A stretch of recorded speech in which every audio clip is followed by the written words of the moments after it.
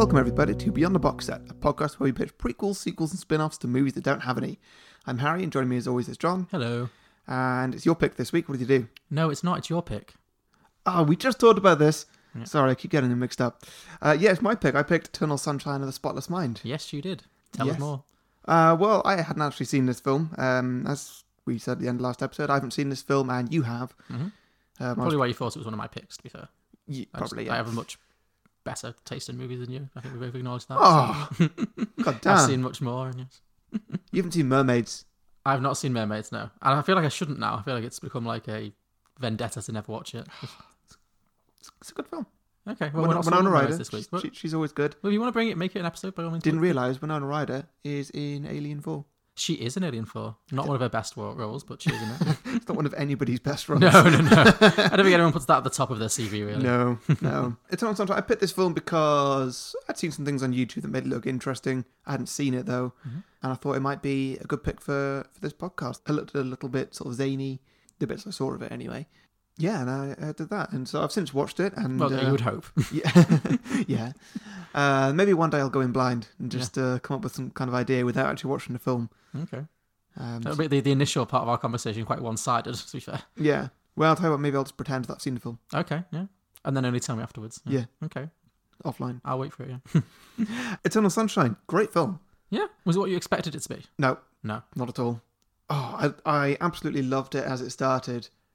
How you get introduced to all these other characters and just, you don't know who's going to be a main character and who's not. And then just suddenly, that's Kate Winslet. She's probably a main character, isn't she? Well, remember what happens in the intro? I thought the intro was just him on the train. It was just him. You see sort of a few shots of other people on the train. He looks at a few people. And okay. I think there might have been one or two people on the beach, and you didn't see that it was Kate Winslet on the beach. Oh, yeah, she's kind of in the background, isn't she? Yeah, she's very far away. Yeah. And he's talking about how he's shy, mm-hmm. and he's sort of walking away from her as she's walking a little bit towards him. Yeah, and I quite enjoyed that. And the opening to it was just amazing. It was such a lovely little romance. Yeah. Which was great. And then how it ended with Elijah Wood. I was like, he's in this. Great.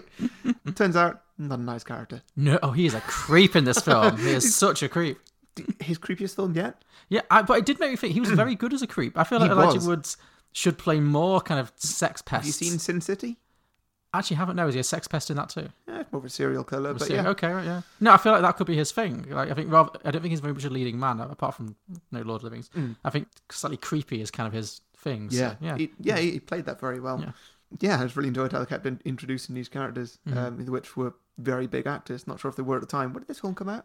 2004, I believe. Okay. Yeah, because there's quite a few actors in this who have gone on to become more well-known than they are now. So that's peak Lord of the Rings time. Yeah, so Elijah Wood It's post-Titanic. Yeah. For Jim Carrey, Kate Winslet, Elijah Wood were at the peak of their fame. But then you've also got people like Mark Ruffalo, who was upcoming, definitely. Yeah. I would say... Was he even upcoming? Was he known before Avengers? He was known before Avengers. He was in... No, he was in one of my favourite films, which I forgot the name of now.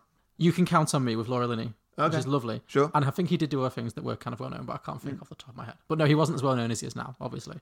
And then also David Cross has a very small role in this film, who is now famous for Arrested Development. He had a very small role in this. He was kind of like the friend of Joel and Clementine, the couple who kept fighting. Oh yeah. Yeah, the guy he's the one who's like, I'm building a birdhouse. Oh, that guy. Yeah, I recognised him. He was in Men in Black, wasn't he? Well, most people would recognise him now for Arrested Development, which I still can't believe you've never seen. Sorry. But one day you will, and then you'll be like, oh, him, yeah. Yeah. Well, maybe one day. Yeah. Again, I feel like you're not watching out of spite, because I've told you many times. This is your Mermaids moment. Well, I did that with Rick and Morty for a while, and then eventually you wore me down. Tell you what, let's have a night, you and me, where we will watch Mermaids and we'll watch a season of Arrested Development. We'll have a big binge day all night. Season of Arrested Development. It'll take us about 3 hours, maybe. Really? Yeah. It's like 30-minute episodes. It's like maybe 6 or 7 episodes. So. Oh, right. We could do it in an afternoon. We could do it on a Sunday if you want. Yeah, sure. Yeah. Cool. Back to Eternal Sunshine. Yeah. What did you think of it? Well, I'd seen it before. Yeah. I loved it. Is it like an old favourite? Have you seen it a lot of times, or is it? It's not. It's funny watching it now. I think this is only the second time I saw it. I watched it at the time, or close to the time it came out, and really liked it. Mm-hmm. And then watching it again this week, I thought, you know what? This could be a top 10 film for me, like an all-time top 10 film.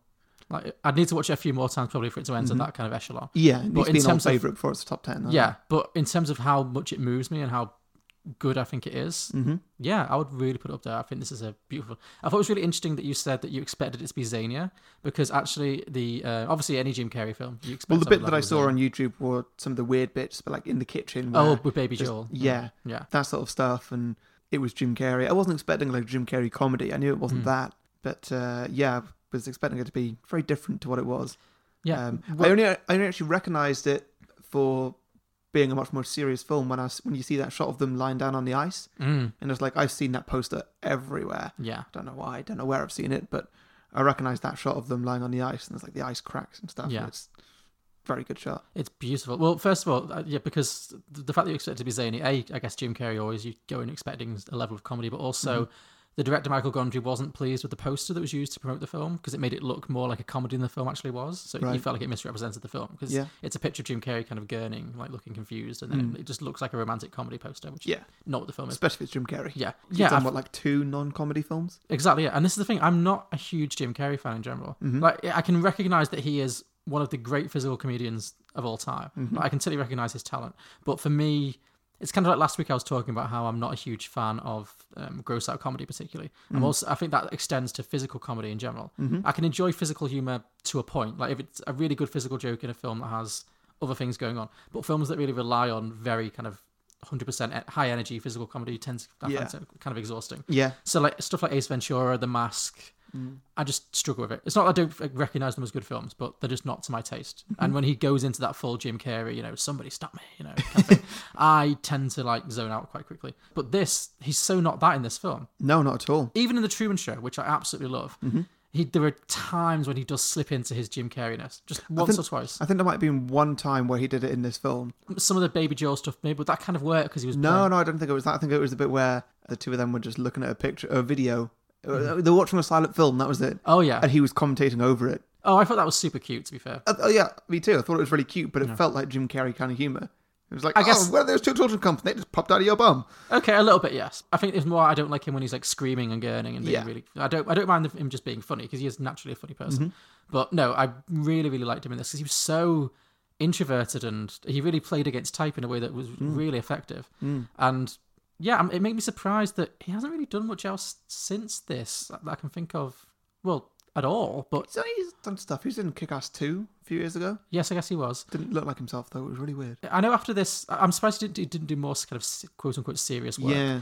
I remember he was in a really bad-looking thriller. I think it was called The Number 23 or something that like bombed. And I think after that, he's only really done kids' films and action films and kind of... I don't think he's really done any other... that I've seen anyway, that have really... They might have done some things that nobody ever saw. Yeah, I don't know if he's working less or he's just in less well-known films these days. But I'd like to see him in some kind of superhero role, like maybe in a Guardians of the Galaxy sort of thing. I could totally see that. Yeah, that'd work really well. I guess he's at that age bracket now where he'd play someone's dad, but I could totally see that. He's too old to play like a Chris Pratt character. Yeah, he's like in his 50s. So yeah, but he could still be a little bit wacky. Yeah, well, he has of course done the Riddler in Batman Forever. Yeah, but he was younger then, wasn't he? No, that's what I mean. But I'm not saying he has done the comic book universe. Yeah. Do I know you? Do you ever shop at Barnes & Noble? Sure. That's it! Yeah? I've seen you, man. Book slave there for like 5 years now. Oh. Jesus. I thought I would remember you. 5 years? It might be the hair. What might? It changes a lot, the color. That's why you might not recognize me. It's called Blue Ruin. Right. Color. Snappy name, huh? I like it. I'm a big Kate Winslet fan, and I think this might be my favourite Kate Winslet performance. It was only halfway through before I noticed she wasn't British. Really? Like, hey, wait a minute, she's British. Why is she not British right now? You've seen her in Titanic. I know we've done that episode. Yeah. What else have you seen her in? I'm not sure actually. No, not sure of anything. I actually, there's a lot of things. Sense and Sensibility. No. Isis. No, Iris, not Isis. She was not in Isis the movie. Isis the musical, starring Kate Winslet. I can't think what else she's been in that you might have seen. Oh, Contagion. Have you seen Contagion? Oh yeah, no. No. Sorry, I was thinking of Outbreak. Okay. Well, anyway, yeah, I love her in this. And watching it back, I really appreciated the levels of what she was bringing. When you look at this film, you could the levels you could peel away of what's going on in terms of the storytelling and also the performances is incredible, especially with her character, because it kind of reminds me of Marion Cotillard's character in Inception, Mal, where a lot of the time the person on screen she's portraying is not the person, but his memory of the person. Yeah. I found that really interesting, because I feel like there's 3 different performances that she gives in this film. There's the first 20 minutes when she's kind of quite abrasive, and to a point where I actually found her quite annoying, because I'd not seen the film in about 10 years. I thought, oh, is this how she's going to be all through the film? I don't remember being this annoying in it, and I was like, oh, this is disappointing. But then you realise, and I did remember, and it kind of clicked into place, that that's after obviously she's had her memory wiped, and she's obviously very traumatized, and there's a reason she's like that. And then you see in his memories of her as well, she starts off with this being very abrasive and quite obnoxious, and because initially he has having all his bad memories of it, but then he finds the good memories, and then her performance just changes, and she becomes so warm and funny and lovable. Yeah. The scenes with Baby Joel in the kitchen, I absolutely love, because she's so funny in those scenes. She's just absolutely charming. And then at the end, you see a few more of like the actual human being again, and you realise that the real character of Clementine is obviously somewhere in between those things. There's the bad memories and the idealised memories that he has of them, and the real person is somewhere in between. And I think she absolutely nails that, and it's so interesting to watch. And I absolutely love it. Yeah, she's a brilliant actress. Just thought, I've seen her in Steve Jobs. Oh yes, of course you have. Yeah, she was pretty good in that. How long were you watching that before you realised she was not Polish? I would describe her wig work in this film as variable. So, some of the wigs were better than others, I would say. I never really thought about it, Yeah, to be honest. I mean, I noticed the different coloured hair. Yeah, I'm always on the lookout for a dodgy wig. You know me. And, there were occasions on this film because she couldn't dye her hair because they were shooting out of sequence, so she would have had to dye her hair multiple times per day. Yeah, which, she would have been bald. Yeah. So she had to wear wigs, and some of them are really good, and some of them really look. They've just been like, oh, quick scene change, wig change, and it's kind of funny. But yeah, that's just me. I love a wig. So yeah, you should get one.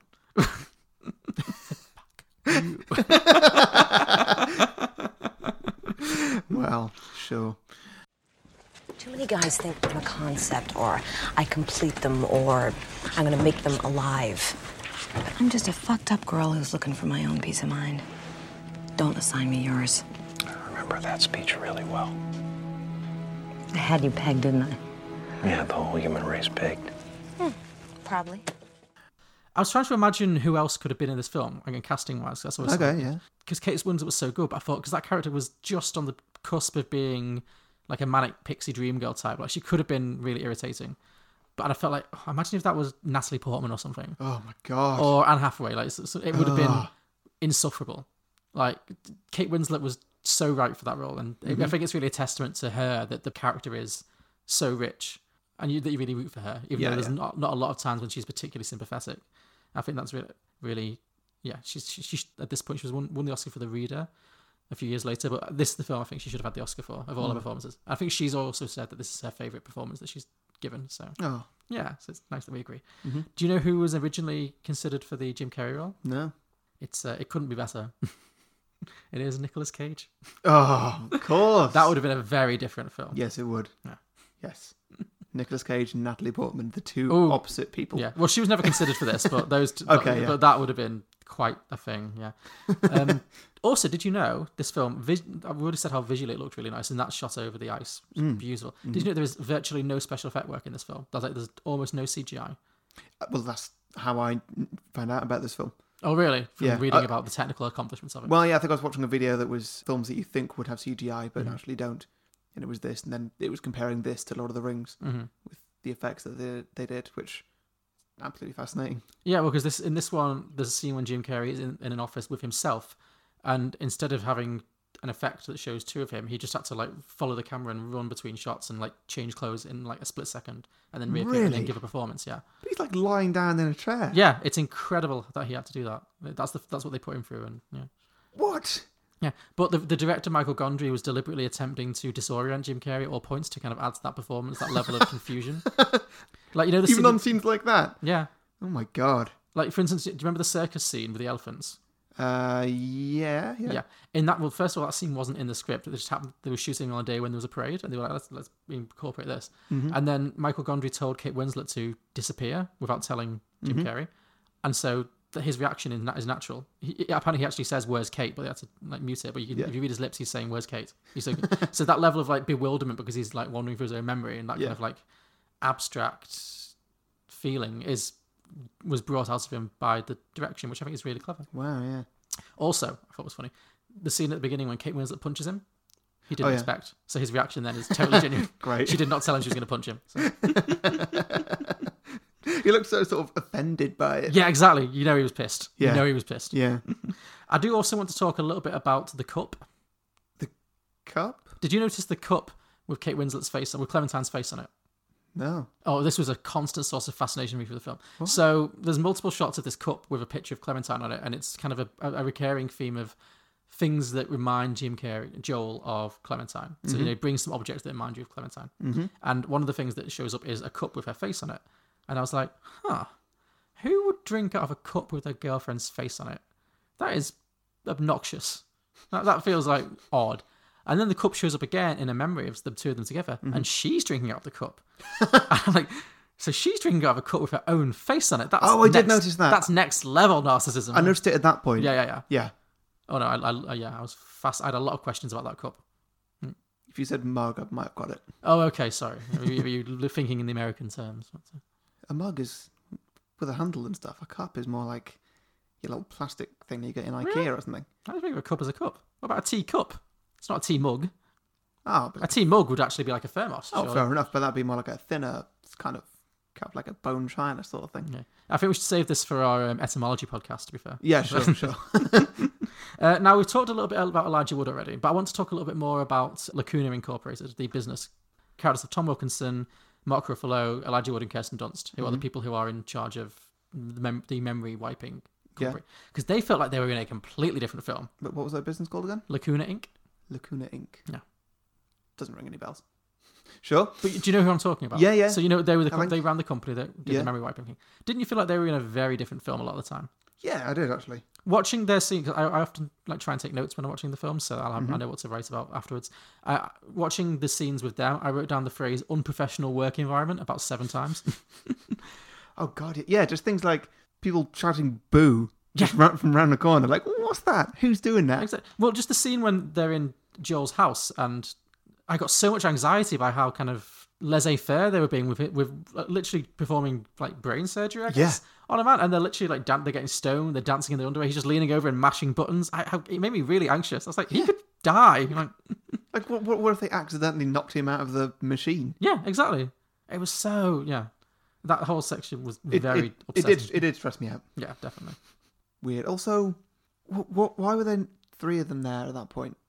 Why do they need like Elijah Wood to be there and then he had to go? And also, this company seemed so sort of dark and sort of, it's like not in the books. They're just. It felt like a business model with a lot of flaws. Yeah. Remember the Alamo. Remember the Sabbath day, and keep it holy. But why remember a destructive love affair? Here at Lacuna, we have perfected a safe, effective technique for the focused erasure of troubling memories. Our patented non-surgical procedure will rid you of painful memories and allow you a new and lasting peace of mind you never imagined possible. Don't forget, with Lacuna, you can forget. Okay, here's a question for you I wanted to ask. Okay. Is there anything you would choose to have erased from your memory? Oh, that's a really good question. Oh, I should have asked this before so we can give it some thought. Yeah. So. I think that bit, just before we started this podcast, you told me that you masturbated recently. So, yeah, thanks for that. There's context, people. I have a broken shoulder. It's been a long time. Yeah, that's my choice. That's your choice. Okay, but nothing other than that. You?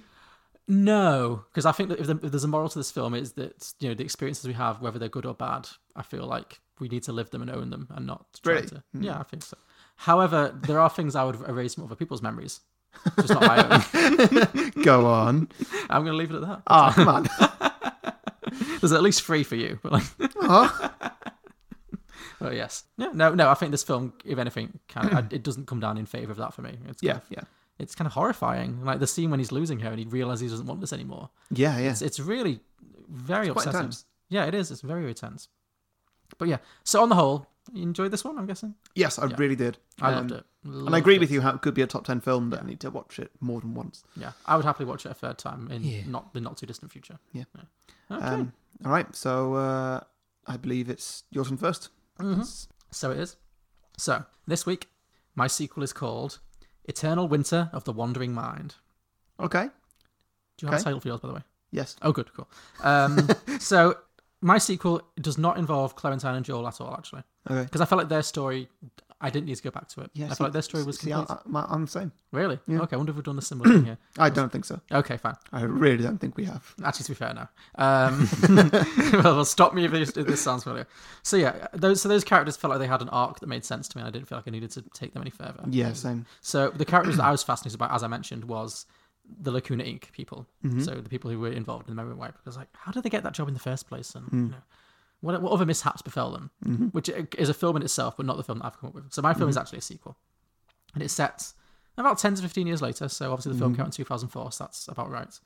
So we're roughly in the present day, I would say. And Lacuna Inc. went into liquidation shortly after Mary, the Kirsten Dunst character, returned the tapes to all the customers. And Howard and Stan, which is Tom Wilkinson and Mark Ruffalo, end up going to jail for malpractice. Because I don't think that company was legal by any stretch of the imagination. It felt so medically unethical. Like, Yeah. So they've gone to jail for malpractice, and Mary has gone on and lived her life. So the character we're following in this story is Patrick, the Elijah Wood character. Oh, Is right. I find to be the most interesting of all the characters. Oh, I was hoping you'd go that route. Yeah. I'm nothing if not predictable. Is there's going to be a dark story like normal then? It has some darkness to it, I'm not going to lie. Okay. We'll see. Light and shade.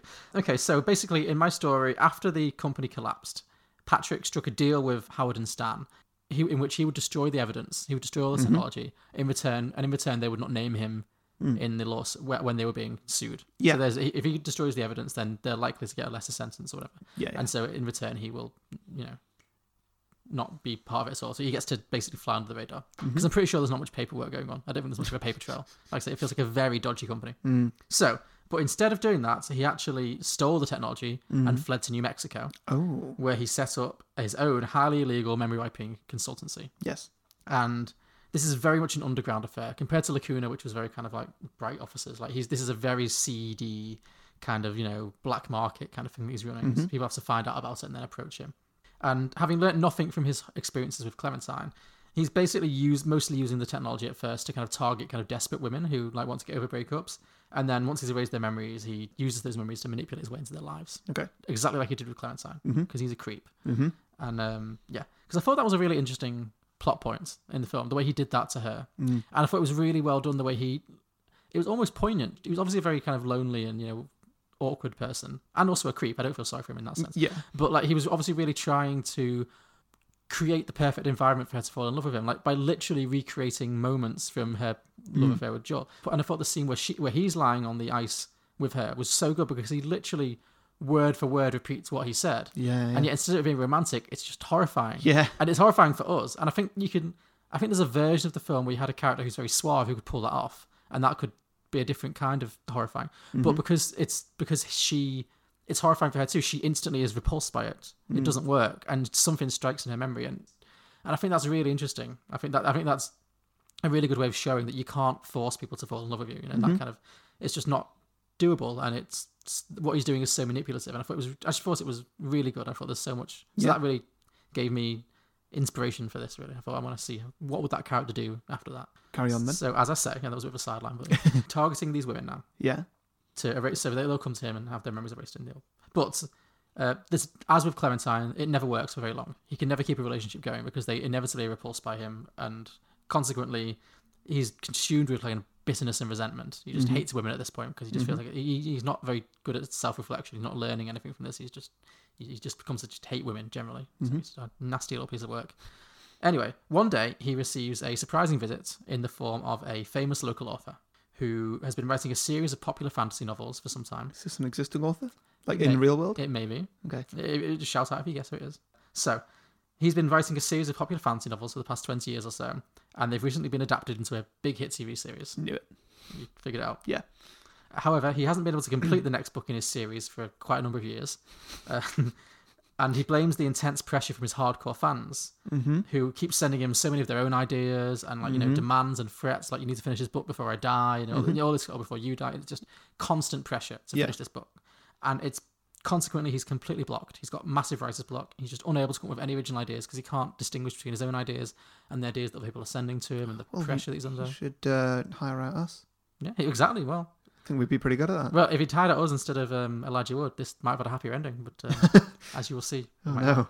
So, this man offers Patrick a great deal of money to go into his brain and erase all memory of his fans, leaving him free to continue his writing. It's Yes. like he wants a mental clear up, basically.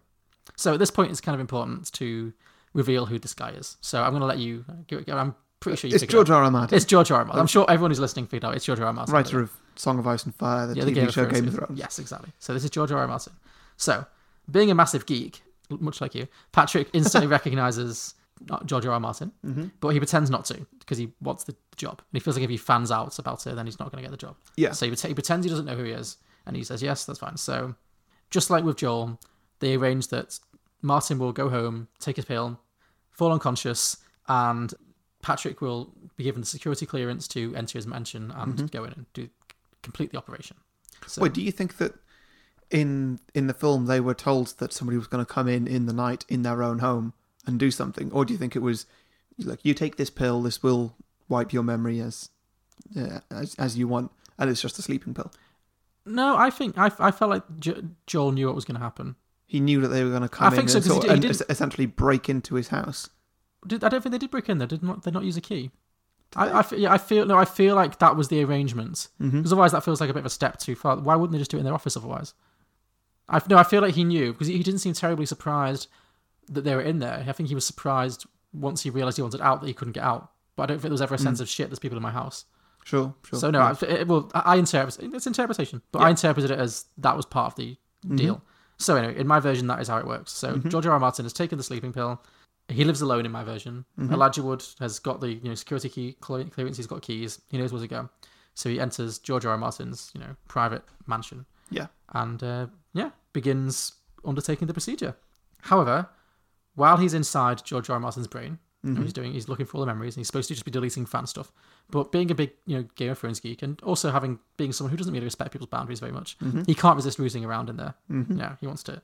So he wants to find out some Game of Thrones spoilers. He's essentially looking for that fabled final chapter of the final book. Yeah. Because he feels like that as a geek he wants to know, but also he feels like that'll make him a big hit with the ladies. Because what's a bigger hit with the ladies than Game of Thrones spoilers? So, Yeah.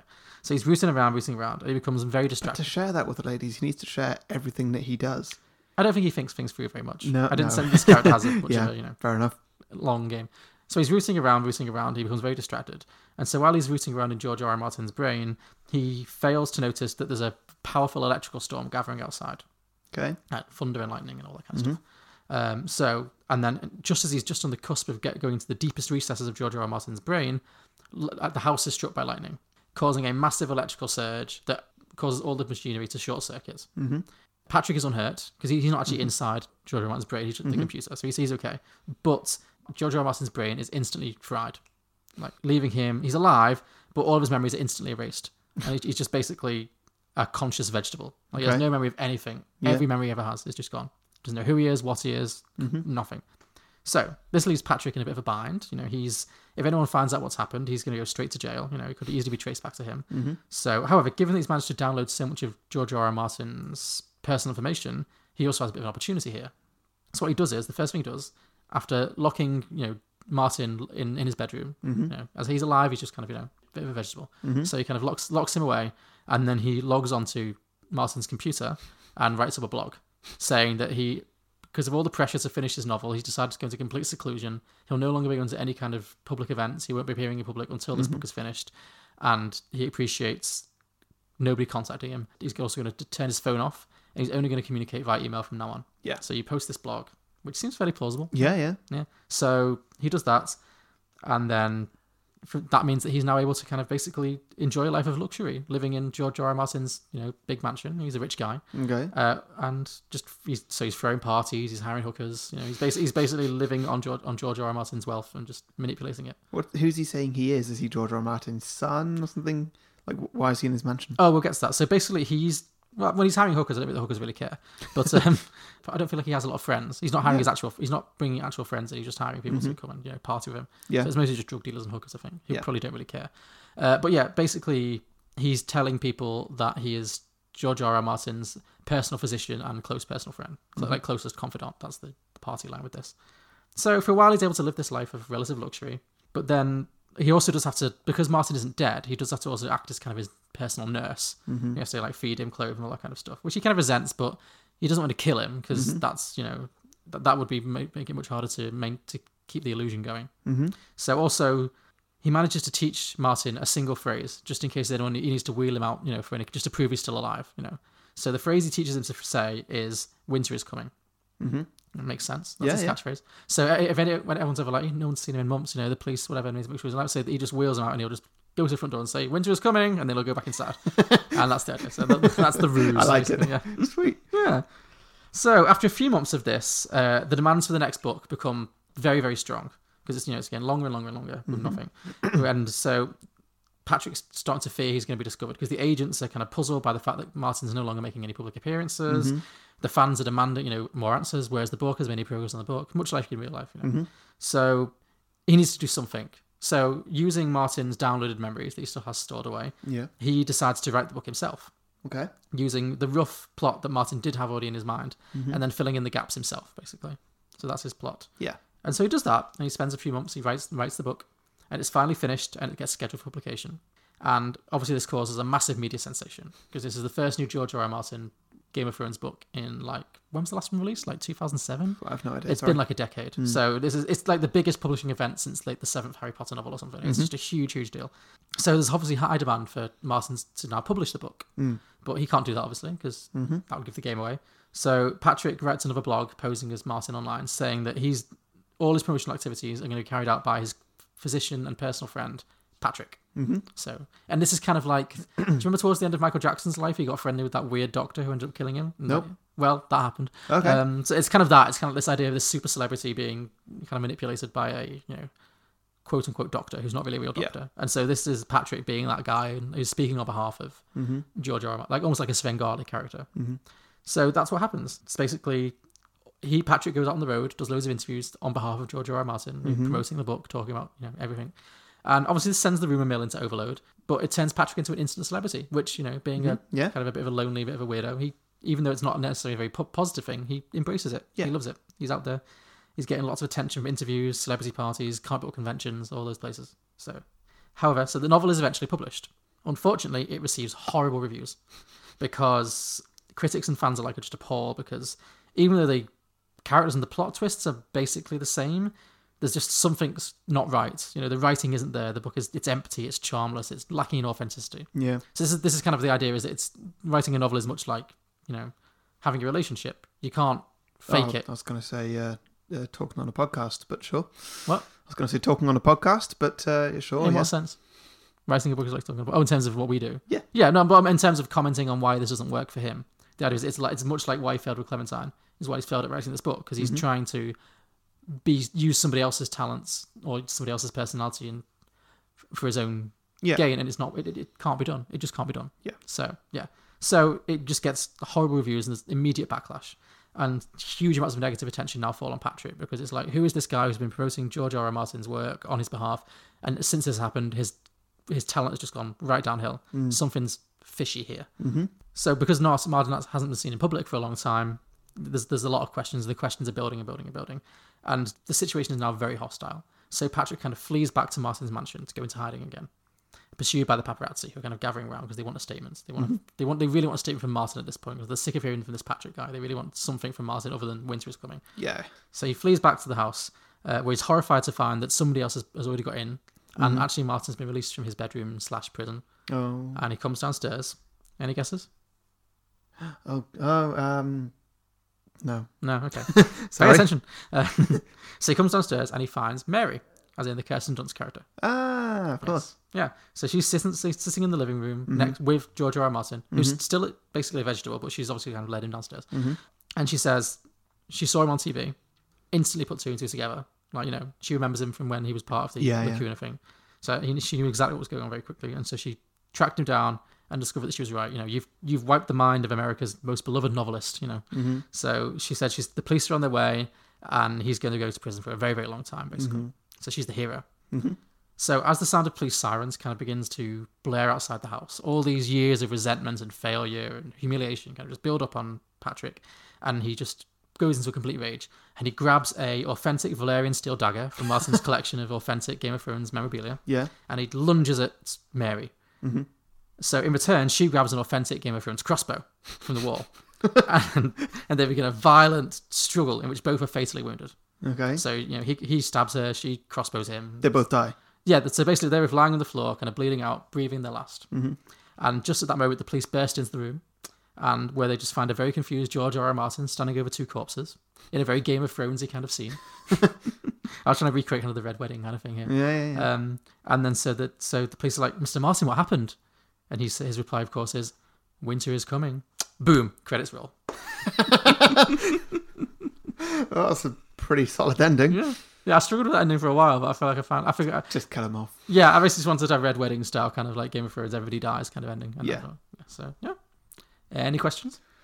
Oh, yeah. So, really? Yes, actually. So, what happens in this new Game of Thrones book?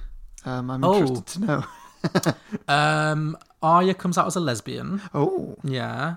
Does she have a girlfriend? Yeah, let's say Brienne of Tarth. Nearly spat out my beer over all our equipment there. They've had some scenes together. I felt that romantic tension. And let's say that Cersei decides she doesn't really like being the queen anymore, and she just becomes a civil servant. She decides up to the quiet life. And Jaime Lannister becomes a go-go dancer. Tyrion quits alcohol. No, that's too far-fetched. Yeah, that's the only question I've got, sorry. Okay, well, I guess it's my turn. Mine is a crossover. Okay. With something else, and I want to see if you can guess what that something else is based on the title that I've got here. Okay. I'm ready. Hit me. So the title is Eternal Moonlight of the Spotless Mind. Is it a crossover with Moonlight? Yes. Wow, okay, that's conceptual. Well, I thought that these films actually have a lot of similarities. I guess they kind of do, yeah. That's good. As soon as you think about it, like, yes, they do. And so I actually came up with this last night when I was midway through watching Alien 4. Three films that are so often together in many people's minds. Alien, Eternal Sunshine of the Spotless Mind, and Moonlight. Yeah, I was midway through watching it. I was trying to think about this, and then suddenly... Well, I was thinking about the title. Just like, okay, what's the opposite? What's the opposite of sun, moon, moonlight? I came up with that. Instantly turned off Alien 4 and watched Moonlight again. Aww. And so as a bit of a follow-up to our bonus Oscars episode from a few episodes back, Moonlight's really good, isn't it? You did like it better the second time then, yeah? Big time. Good, I'm glad. Don't know what happened the first time. Maybe I didn't have enough energy or something, but man, that's a good film. Again, though, to switch from halfway through Alien 4 straight into Moonlight, that's quite something. Yeah, well, it was easy because, one's good, one's not. Well, true, yeah. Okay. I actually had a similar thing. Actually, my idea came initially from looking for a title and Eternal Sunshine. I was like, what's the opposite of sunshine? Summer, winter is coming. Game of Thrones. And it all came from there, really. So. Great. I like word association. Yeah. Anyway, go on. I'm really intrigued by this. So, Eternal Moonlight, the Spotless Mind. Okay, go on. I'm hoping that it doesn't peak with the title. Okay. Maybe it will, though. So, prepare yourself. Okay. So we start off with Chiron, the oldest version. That was the one played by Trevante Rhodes. Yes. Looked up all the actors. Well done. And so he's just going about his day, driving in... Was it Atlanta he finished in? I can't remember. I know he moved city. It wasn't Miami. He moved somewhere else. Oh, well. Also, was he a drug dealer at the end? I think it was implied that he was working or had been a drug dealer or something. He'd been in prison for something, so... Yeah. I don't know. Anyway. It's been a while since I've seen it. So let's say that those two things are fact. Okay, so he's not Atlanta, he's a drug dealer. So he was driving around Atlanta, listening to gangster rap, just driving around, going to the street, selling drugs, buying lottery tickets, just all these things that he does on his regular day-to-day. He's getting bored of it. Okay. And so then one morning he wakes up and says, today will be different. Okay. But he probably says it in a different way. Yeah, do it in person with other races. And so he gets in his car and he drives off. He leaves the city. And in fact, he drives to Miami. Okay. And at Miami, well, one thing he's got to do while he's there, he's got to go to the beach. Yes. And so he goes to the beach. And is he still dating that other guy in this version? No. No, okay. Yeah, he's at the beach, just walking there by himself. He sees somebody else there, but he's too shy to go and talk to them. Okay. So he's quite unsure of himself. He's not very confident. The day goes by. He spends a lot of time just by himself walking about, and he goes to drive home. On the way, he sees a hitchhiker at the side of the road, and he's been telling himself all day that he really needs to meet some new people and just try and sort of throw himself into these social situations that make him awkward normally. So he pulls over, and the person who's hitchhiking is in fact Kevin, the guy from Moonlight. Oh, his kind of boyfriendy from the movie as well. Okay. They don't recognise each other. Oh, I see what's going on here. Okay. Yeah. So they have no memory of each other. They have no memory of the events of Moonlight, essentially. Yeah, and so while Chiron doesn't do much talking, he's really antisocial, and so Kevin does most of the talking. He's talking about how he used to be a chef, how he's got this kid that he doesn't see that often. He's got to pay child support on, but it's sorry, just get to see him every now and then. It's nice. They're just having a nice time, enjoying each other's company, and then a car breaks down. Mm-hmm. So they pull over at the side of the road. It's been getting dark, by the way, like it's early evening now. So they have to pull over at the side of the road, and the car won't go anywhere. So Chiron looks at the engine, he can't work it out. He calls a recovery driver, and the guy says, "Oh, sorry, I'm the nearest one to you, and I don't operate through the evening. I'll have to come and get you in the morning." And so, oh no, got to spend the night out here in the woods. What could possibly happen? And so Kevin's like, "Oh, do you want to go and have an explore or something? Maybe get a campfire going, something like that." And Chiron's just saying yes to everything at this point because he's too socially awkward to say no to anything. And so they go and have a little walk. Chiron's got some blankets with him, and they come across this clearing. It's really nice. There's a little pond there. It's reflecting the moonlight. And they start a campfire, and one thing leads to another. It all goes the way that you're expecting it to go, which is lovely. And so they then wake up in the morning with Chiron's phone ringing. It's the recovery driver saying, "I'm here. I'm by your car, I think. Where are you?" And so they come and they go, and the guy actually fixes it very quickly. He just happens to have the right part. And so they drive back to Atlanta or wherever I said at the start. And he drops Kevin off. They say goodbye, and that's it. And then that's when we get the intro credits. Ah, okay. Because I did notice that in that's Eternal Sunshine, they came 18 minutes into the intro credits. So that's ridiculous. Really good, yeah, so that happens. Then we cut to Chiron talking to Teresa in her house. That's Janelle Monáe's character, right? Yes, that's right. Oh, every time I think of her, I'm thinking of... Hidden Figures? No, I'm just thinking of Mahershala Ali's Mahershala Ali, yeah. Like his... That was another great pronunciation of his name. Oh, Mahershala. I read it. Maharaji Mahershala. Hey, shh. Taj Mahal Ali. Oh, come on. It's not fair. But man, that character's story was a bit tragic. Yeah, it was. Yeah. I felt really sad both times watching it, I think. Anyway, instead of talking, they're just hanging out, and then he notices there's a piece of paper that's come through in the mail that he just catches his name on it. Mm-hmm. And it says that Kevin Brown, I just made up a surname because he doesn't have one. And you went with Brown. It's a real surname. The only other things I could think of were things like Smith, but then I thought, oh no, Kevin Smith, that's actually a real famous person. Yeah. And then Brown was just the second name I came up with. Fair enough, okay. Other than like Chapel, which is my own. For a professional storyteller, sometimes your imagination. That's true. I was struggling, okay? Aw, go on. Yeah, it says that Kevin Brown has had his memories wiped of Chiron. I didn't make up a surname for him. Chiron Red. Okay. On a date which was actually 2 nights ago. Okay. Which doesn't make sense because he actually only met Kevin last night. Mm-hmm. So how could he have had his memory wiped of him already? So what's going on? And there's a company name on it, which was Lacuna Inc. Okay. Which is what you told me earlier. And so he tracks down his company, works out where they are, and he goes there. And he opens the door, and the person who answers the door is Denzel Washington. Is he playing Doug Carlin from Deja Vu? Oh, really? Oh, wow! Multiple crossovers. I mean, yes. And so Chiron's asking, like, what is this? Who is this Kevin? I've only met him yesterday. I don't understand. And Doug Carlin's just throwing off every question, not answering anything properly, just being a proper politician, I would say. Just not answering anything.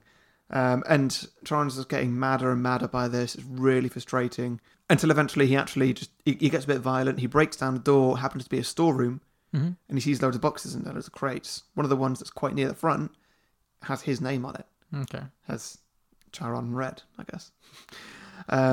You sure you don't want to reconsider that name? Yeah, I'm just going to ignore the red now. Just... Yeah, and at that point, building security managed to take him down, and they put him in an interrogation room. And he's handcuffed to the table, so he can't get out. Lacuna Inc. has an interrogation room. Yeah. Okay.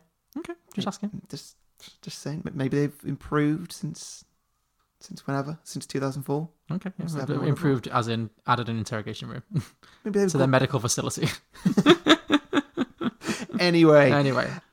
And so, yeah, then Doug comes in and he starts explaining stuff. So does Doug work at Lacuna then? Yes. Is he like our Tom... I keep forgetting his name. I want to say Tom Hiddleston. Tom Wilkinson substitute. Yeah, let's say so. So are Tom Wilkinson, Elijah Wood, and Mark Ruffalo in this film? No, they are not. Okay, so this is another branch of Lacuna Inc., essentially. Pretty much, yeah. Okay, fine. So he then starts explaining that he actually runs a company which is the umbrella company of Lacuna Inc. and Deja Vu Incorporated, or whatever that one was. Deja Vu Incorporated. I don't know what I called it. Did I call it anything? I don't remember. So this is the time travel thing? Yeah. Okay, right, cool. So Go back to our Deja Vu episode, people, if you want some context for this. It's a forgettable Denzel Washington action film, but actually we found pretty funny, so yeah. yeah, it was a good one. Yeah, and so in that one, there's of course the Deja Vu app where Denzel Washington can look back in time through his iPhone camera. Yeah. And so now Denzel is explaining that he runs a company which is actually a secret organization called Big Daddy. Okay. Is there a reason for that name? No, it's just going to be a running company now through some of my stories. Big Daddy Inc. Okay. And called Big Daddy Corp. Big Daddy Corp. Okay. There's so many layers I could peel away from this. I can't wait for future episodes. And so Big Daddy Corp is this umbrella company that... Say it again. that runs Lacuna Inc., it runs Deja Vu Inc. What they are is they're a secret organization, a spy organization that take these very experimental, futuristic technologies and use them in spy missions. Chiron and Kevin were recruited as spies. Okay. And we then see a few flashbacks. We see stuff from the original film of their relationship building. We see how it goes on from beyond where Moonlight finished, where they're trying to make the relationship work, but neither of them have enough money. Kevin wants to afford more money so he can see his child more. Chiron's not happy with being a drug dealer. He wants something else. They come across this. It's a good way to make money. And so they do that. So it's almost like medical testing kind of thing. Getting paid for Pretty much, yeah. Okay. And Denzel explains that it's very well paid, but at the end of each mission, memories need to be wiped. Yeah. Because security. Okay. So we can't actually enclose any of the details of the mission, which saves me from having to write that. maybe another time. Okay. Maybe we'll see these characters again. Okay, yeah. Let's keep them popping up. Yeah. Yeah. We like a crossover. So. Yeah, definitely. And he says that it was actually an accident that he wiped their entire memories of each other. Ooh, okay. They only meant to wipe just the mission memories. Yeah, and Chiron's like, okay, well, can I have my memories back somehow? And Doug's like, oh, yeah, sure, let's get them out of the archive. It's simple as that, really. And then Chiron starts asking, well, what about the payment? What have I done even? And he says, like, I can't tell you what you've done, but I can tell you how you can get paid. Yeah. Play the lottery. We got the lottery rigged. Oh, okay. And that's pretty much where I finished. I did have a slightly better ending, but I forgot, so I apologise. What do you mean? When did you forget your better ending? Oh, I started going off my script there. Oh, okay. You went a bit more. Okay. Yeah. What's the lottery connection? Was that in the? Was he playing? No, not at all. The way that they earn money from this spy organisation, because remember they can't remember anything, so they have to well, where did all this money come from? I don't remember earning this money. Oh, I see. So they would then buy a lottery ticket and then be like, "Oh, happy days! I've won the lottery." Yeah. Oh, that's interesting. Okay. Big Daddy Corp can. Big Daddy Corp can actually influence their mind when they wipe their memories to say, play the lottery.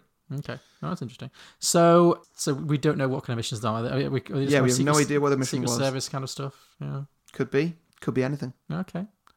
Could be good, could be evil. Could be evil. Who knows? Well, yeah, because Denzel Washington in your sequel to Deja Vu, spoiler alert for that episode, he turned out to be a bit of a prick. So maybe they planted that bomb. Yeah. Ooh. Maybe. Yeah. Okay. Yeah. Well, that didn't go anywhere near where I expected it to go at all. It was interesting. No, it did. Yeah. Oh, Moonlight, yeah, I never would have thought to have crossed those. Now that you mention it, they do have some similarities, and I guess in the way they're shot and they're being about memory and stuff. Like, so, yeah, that's good. I'm really glad that you watched Moonlight again as well, and that you enjoyed it more the second time around. yeah. So, Eternal Moonlight, The Spotless Mind. That was that. Okay. As always, not my best. No, it was definitely one of your most interesting. It just maybe pieced it out a little bit at the end there. But... Yeah, maybe. Oh well.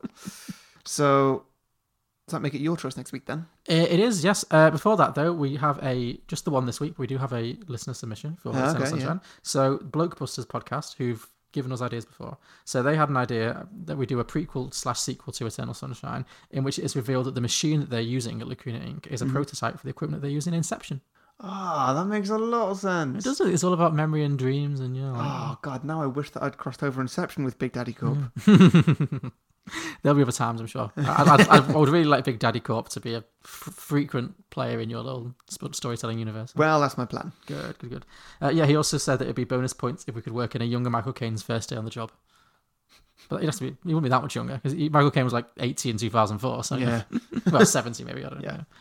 But yeah, so that was just the one that week. But if you have any other ideas for Eternal Sunshine, like sequel ideas, prequels, spin-offs, anything you like, or thoughts on our ideas, please let us know. We are beyondtheboxset.com. We're also on Twitter and Facebook at Beyond the Box Set. And our email is beyondtheboxset@gmail.com. So let us know and we'll give you a shout out on a future episode. We've also recently joined the Britpod Scene network, which is a network of British podcasts of all kinds of colours and flavours. It's got film, it's got TV, it's got science, it's got chat, comedy. It's really good. If you like British podcasts, if you like British accents, look them up. It's at Britpod Scene. And yeah, we'll be part of that. Hopefully we'll get us a few more listeners. So yeah, thank you for letting us be part of that. We'll bring more news on that as we have it. Yeah. And yeah, next week it's my choice. Okay, what have you got for me? Okay, you look tense. You look nervous. I'm scared. No, actually, you know what? We've been on a nice little minute of really high quality films. We have actually. And I've decided don't take it down a notch. No. I've decided to keep with the theme. Oh, okay, great. Don't get me wrong. There's some good old trash in the back pocket coming. But this week I thought I'd choose another film that I actually think is really good. Okay. And I think you'll like it. It's called Sideways. I've seen that. You have seen it? I have seen it. Do you like it? I remember liking it. Oh, good. I didn't think you'd have seen it. I don't remember much about it. No, okay, well, good. Well, I think I've seen it twice, actually. Really? Yeah. I'm surprised. I thought it was like a bit before your time. Well, sorry. Okay. Well, no, that's good. Well, fair enough. Well, at least that means that you probably did like it if you've seen it twice. Paul Giamatti, isn't it? Yes, it is. Yeah. Well, one of the reasons I chose this is that you surprised me. I really didn't think you'd have seen it. But it's two actors that I thought that you will appreciate seeing because they're in film. I think they're both in a lot of films that you have seen and liked. I feel like they're both quite active in kind of sci-fi comic book Who's stuff. the second actor? Oh, Thomas Hayden Church. And he was in Spider-Man. He played the Sandman. How did he? He did, didn't he? I'm sure he's done other things as well. Yeah. And then Paul Giamatti did in loads of stuff. So. Yeah. Oh yeah, I thought from an actor's perspective you'd enjoy it. So, well, you've seen it, great. So that's my choice. Oh, okay. Yeah, so we'll see. Oh, I'm already thinking about it. I like it. Yeah. Great. Okay, well, that's going to be next week, isn't it? Okay. And I'm going to have some good old trash for the next time after that. It's my pick after that, though. Yeah. Cool. Well, please tune in. Next week we'll be on everywhere, iTunes, Stitcher, and our website. So that's Beyond the Box Set on all of those. Mm-hmm. Our website is beyondtheboxset.com. Please give us a share and a subscribe, and obviously we'd love a review. Yes. 5 stars or more, please. Can you give more than 5 stars? Nope. No. Well, then I guess there's the limit. Limited options there. Yeah, great. See you all next week for Sideways. Yeah, thanks a lot. Bye. Bye.